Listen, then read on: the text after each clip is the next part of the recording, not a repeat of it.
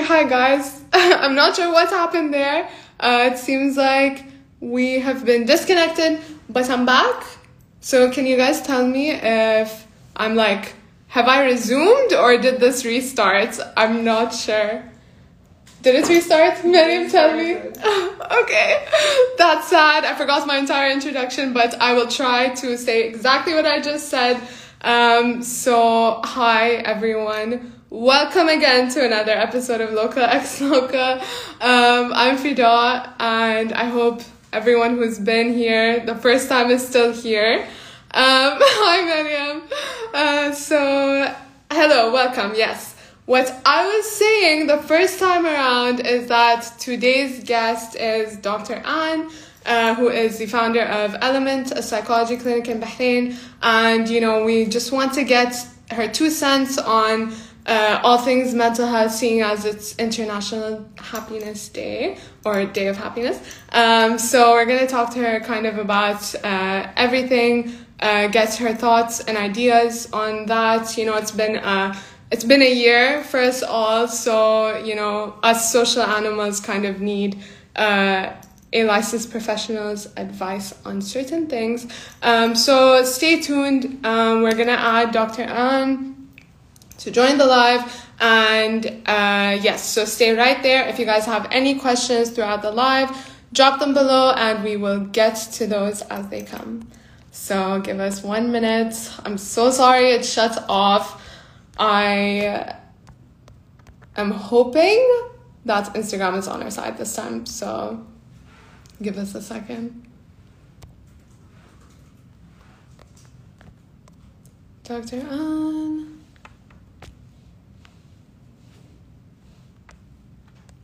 Okay, guys, stay right there.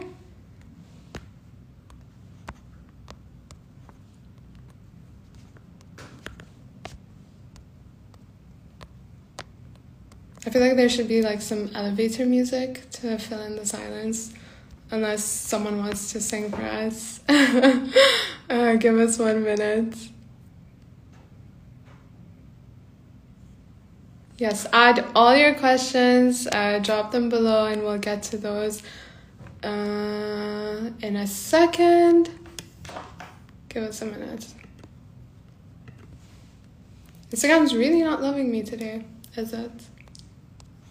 Let's hope that turns around in a minute.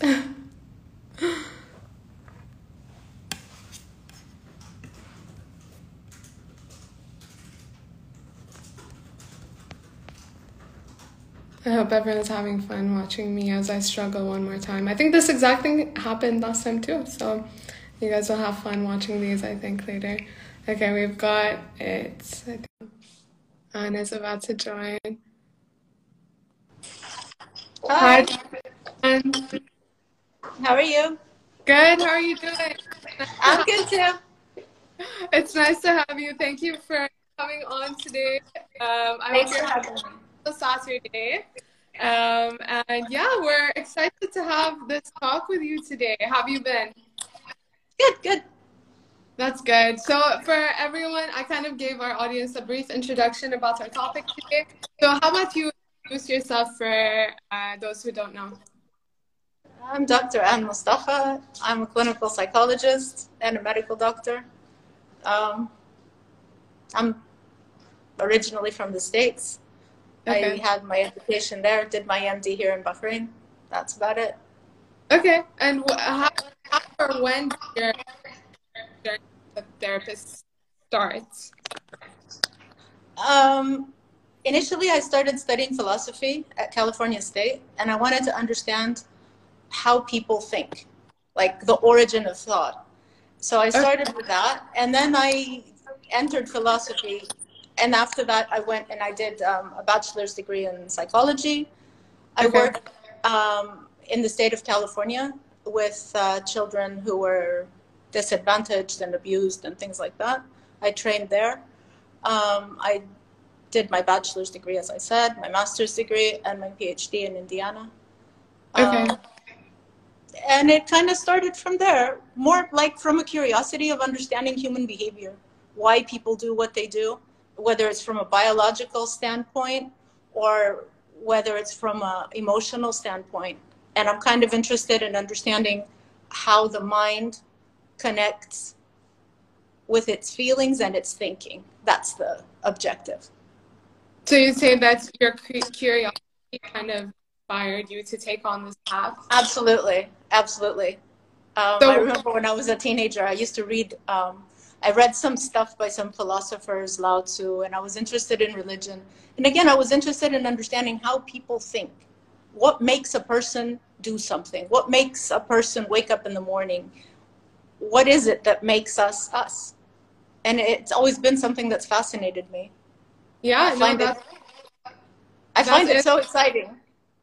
Yeah, it is. I think the mind itself is, you know, we're treading across a lot of really planes here. So on that topic, I think we're going to cover a lot of stuff. So Sure. one question I have, and I know that the clinic kind of addresses both psychology and psychotherapy to an extent. So for those who don't know, can you give us kind of like a brief dissection of what the difference between those are?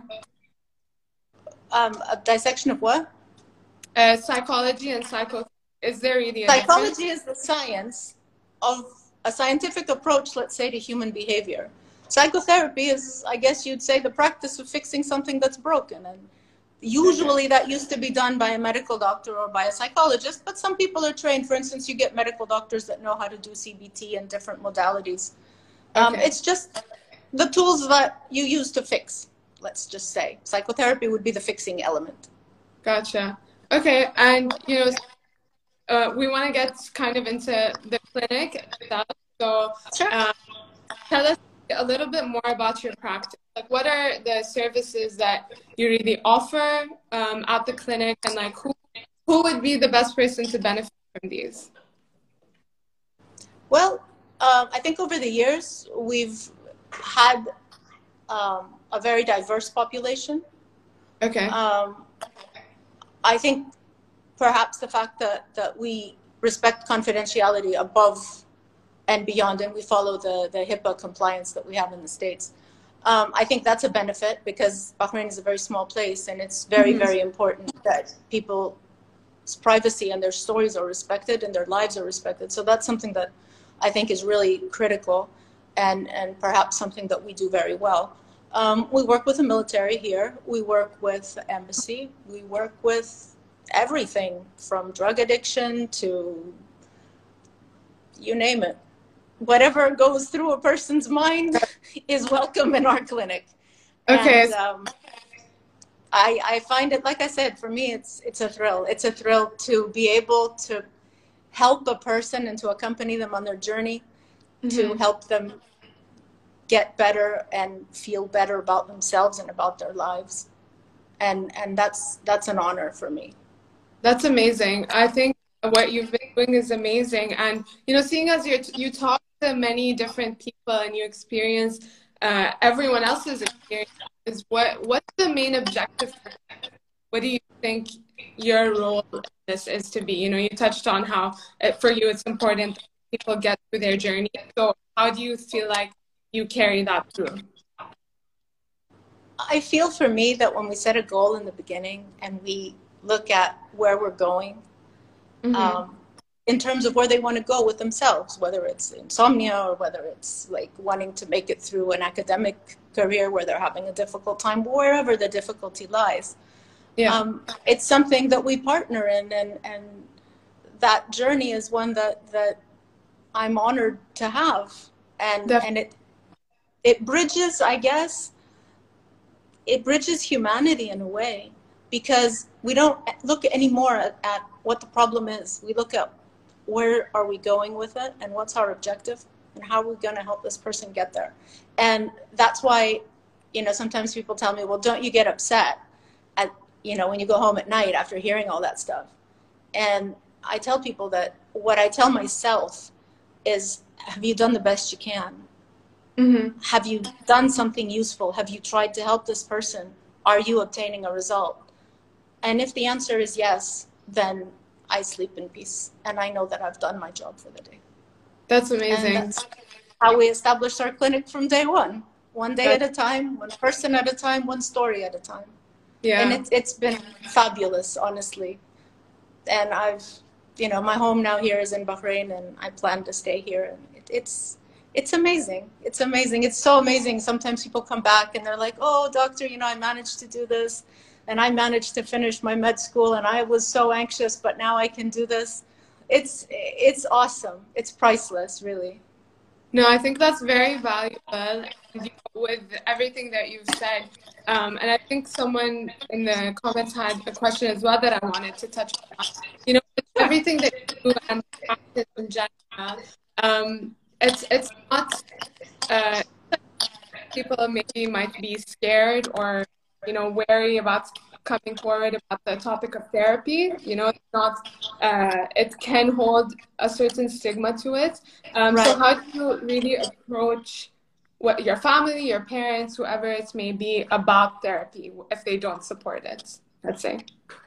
I think that every person, irrespective of who they are, of how strong they are, of how faithful they are, Mm-hmm. will encounter a problem where they could benefit from assistance. It's the same thing as going to a doctor. It's the same thing. I mean, if I'm diabetic, I've suffered from depression in my life, Yeah. and that's been a challenge. Somehow they say it's genetic, somehow whatever. It's been a challenge for me. And through my journey, I've understood that, first of all, there is no such thing as a stigma. Okay. Second, it's about optimizing performance. Just like it's not a shame to have a personal trainer, or it's not a shame to optimize whatever it is that you can do. And this is the way to do that. This is the objective in my mind of therapy, is to learn how to manage yourself in an effective way and how to Mm-hmm. get the best results out of yourself. So I don't see a stigma to it. I think that Okay. everyone that has a brain can have feelings, can have pain, can be stuck. So it's just a human thing. And I would look at it as a teacher kind of thing, because we're kind of teaching that person to understand themselves and manage themselves and navigate themselves better. Very true. No, I think that's a very valuable insight to it, I think. And it always helps to hear it from, uh, like I said, licensed professional. So thank you for that. And another thing, we know that it's the International Day of Happiness today. So give us your 2 cents. Martin Seligman's specialty was positive psychology. That was his thing. And Okay. that was one of the psychiatrists in California. Okay. So how would you kind of give us your 2 cents on that? On the Day of Happiness? Yeah, or what it means for people. Well, it depends. And it means different things for different people. Mm-hmm. When I get a patient sometimes, and I'll tell them that I can't promise you you'll be happy, but I can promise you you'll be in peace. Because happiness to me is something very subjective. But I think if a person attains their goals and finds a way to do that, and finds the courage within himself to define what he wants to do, Mm-hmm. that's happiness. For me, knowing that at the end of the day that I've done my job, that's happiness. I go home and I think, yeah, good, I did it. One more. Yeah, that's very beautiful. I agree. I think everyone defines happiness in their own way, Yes. according to their own experiences, the things that make them happy. Mm-hmm. So it's really subjective, as you said. But another thing would be how do you recommend an impactful way to kind of sustain mental health, so to kind of, especially during the pandemic that's going on, we're not really built for this. We're not. We're Yeah. not built for this. Our children are suffering because, especially the primary grades, because they're not allowed or able to interact. And the primary objective of primary education is getting the child acclimated to a social setting. So they're really struggling. Parents are struggling with the task of teaching when we're not teachers. It's been very difficult. I think one thing that I'd really like to draw the attention to is the importance and significance of our children and us maintaining our sanity. So in these difficult times, it's important that we be physically active, that we go out for that walk to clear our head, that we play with our kids and not just be task oriented all the time. Because all the outlets, like people used to travel, people used to go to restaurants. I mean, people had a life, right? And all of the coping strategies have been stripped away. So there's not much left. So in this void now, we're called upon to find ways to entertain ourselves and to manage ourselves. Very For instance, true. last June, I remember somebody said, what would you never do? And I thought, I'd never walk. But I started walking last June. Every time I'd finish work, I'd go for a walk. And I've looked at some research. There's a neuroscientist named Andrew Huberman, and he's at Stanford University. And he's doing research on movement and the effect of light on eyes and the effect of stress. If you want, I'll give you guys the link to it. It's really, he has some really nice podcasts, and this is the way forward now, that we need to keep physically active for our mental health and our physical health. I know there's a lot of people concerned about contracting corona and getting sick, but they're going to be mentally sick if they're not physically sick. Our mind and our brain lives in our body. So it's absolutely imperative that we make sure that we get out, get active, maintain our friendships, not isolate ourselves, and get back to life. Even if life is sitting by the beach, socially distanced, at least you're connected to something. We need to connect. It's imperative. And another thing, I mean, I've noticed in my practices, there's so many people that are vitamin D deficient. And that's something that people should be looking at, like vitamin D and zinc, and maintaining their health physically as well. It's important.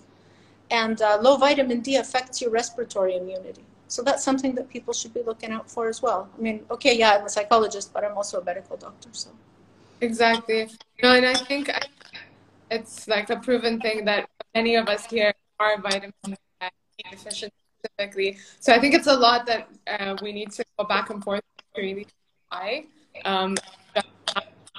Another thing that I wanted to point out, we've had a couple of questions as well in the comments. The topic of what this past year has brought up, or just like in general, I think a lot of people have been experiencing more panic attacks and anxiety. Yeah. These are all effects of chronic stress, right? So panic attacks. People who are prone to nightmares would get nightmares. People who are prone to worry would be worried. People who are hypochondriacal and concerned about their physical health would be. This is normal. Exactly. And I think that when we began COVID, many of us assumed that the year's going to end and COVID's going to go away, and then we got another wave in January. So I think people hadn't quite bargained for what they got, and because we hadn't bargained for what we got, we weren't ready for the long haul. So I think at this point in time, those things will be coming up. People who have low-grade PTSD, right? It's like living through a war, but it's not a war, but it's a war, right? And you can't escape from it, and you can't travel, and all your entertainment's been stripped away. So it is like a war. And at an emotional level, it gives us a continuous state of discomfort, whether that's, am I going to contract corona? How is that going to affect the economy? And all this stuff. So people definitely now, 1 year in, are going to be manifesting symptoms, whether they're depressed, they're anxious, they're worried, they're tired, they're burned out. It depends. I mean, we've got people in some of the hospitals that run COVID units where they haven't replaced the population. They left the population there that was there in the beginning of COVID, and they haven't put another shift. So those people, I mean, yeah, they're experts in COVID, but maybe they need to go have some family time, And I think that we need to look at that as a society as well, and take a look at where this person is, what is his position in dealing with COVID at a professional level, and give him a break or give him some support. We need to support each other as a community in this difficult time. That's very true, and I think that's an important factor. I was going to ask what your suggestion is, but I think to kind of better deal with it, but I think support goes a long way to show people that, we're all in this together at the end of the day. we're all in it together. And what we need to understand is we need to support each other throughout it. And those who wobble and have anxiety and maybe have nightmares and worry, that's not a stigma. That's a human thing. Every feeling we have, every emotion we have, every pain we have, it's part of being human. It's not a problem. It's an issue that we face, a discomfort that needs to be managed. And this is what we can do collectively as a community, to be human to each other. And if we can manage that, then things will get a lot better. But it's a learning curve, I guess, and I guess we've all learned from it. No, definitely. And I think it's just going in that direction as well. So thanks for those words, first of all. I want to address a few of the questions we've been getting. Sure. Is how do you measure when it's appropriate to resort to medication in the case of clinical, for example? Well, I would look at it as what's the age of the person? What's the resilience of the person? What's the history of the person? What's the childhood of that person? Okay. Where's that person coming from, and how fast does he need to be able to function? Because when you reach the levels of medication very frequently, you're dealing with something that's long-standing. So we need to look at, is this person able to work? How long can they take off of work? What adjustments can we make in their life? What adjustments can we make in their family, in their academic setting? And after that, we can look at medication. It wouldn't be my first choice. In some cases it is, but it generally shouldn't be the first choice. The first choice should be correcting, just like diabetes type 2, right? The first thing they come and tell you, you need a lifestyle change. You need to move around. You need to watch what you eat. And the same for us. We need to manage our stress. Yes, we need to have fun. As wicked as it sounds, and as you know, tacky as it is, it's at the end of the day, we really truly need to have fun. It is a need. It is not a want. And I think that a lot of times as parents, we look at our kids and we think, what does he need? And we look at what does he need physically, what does he need food-wise, clothing-wise, education-wise, and we don't look at what does this guy need to clear his head. True. Because he just very well might need to go play with his friends. And it's a human need to connect. And we need to remember that. I think that is something that becomes forgotten all too much. Agreed. And I think a lot of kind of self-reflection and self-evaluation is needed at this point. And sit with your figure out when we take the stigma out, we evaluate better ourselves as parents as well. Because if my kid's not doing okay in school, then I need to introspect a little bit and see, how can I help this guy? Not just yelling at him and telling him that he needs to be perfect, but let's see what's troubling him. Maybe there's something that he doesn't get. Maybe there's something I don't get as a parent when I'm telling him what to do. So we need to see where we're getting stuck. That's very true. And I think introspection is definitely critical. And it's critical for the teacher, for the parent, for the kid, for all of us. It's a skill that we need in order to move forward as a society and to grow, individually and collectively.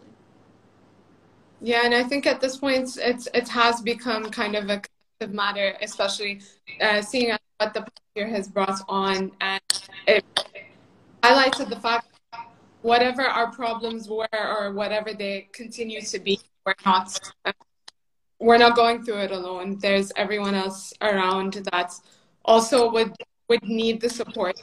It's understated. So we don't take up every time, but I do want to, kind of get you, what is one positive takeaway that you'd like everyone to have in the conversation? What do you think is the most important thing to keep? The most important thing, I think, to remember as parents that we were once children, as teachers that we were once students, as therapists that we've once felt pain too, as doctors that we've been patients, and have that empathy and understanding towards each other. And I think that's really critical. I think I couldn't have said it best. Obviously, I think you would be the person to say that. So thank you for that. And I did want to ask, kind of on a final note, what's the best way for everyone to reach out to you if they would like to? My WhatsApp is out public. Email. You can email, or anybody that's got any questions or anything, we're here to answer them. anything that we can do, actually, we'd be more than happy to help in any way. And whatever we can offer the community, we try to give back as well. Of course. Well, that's amazing.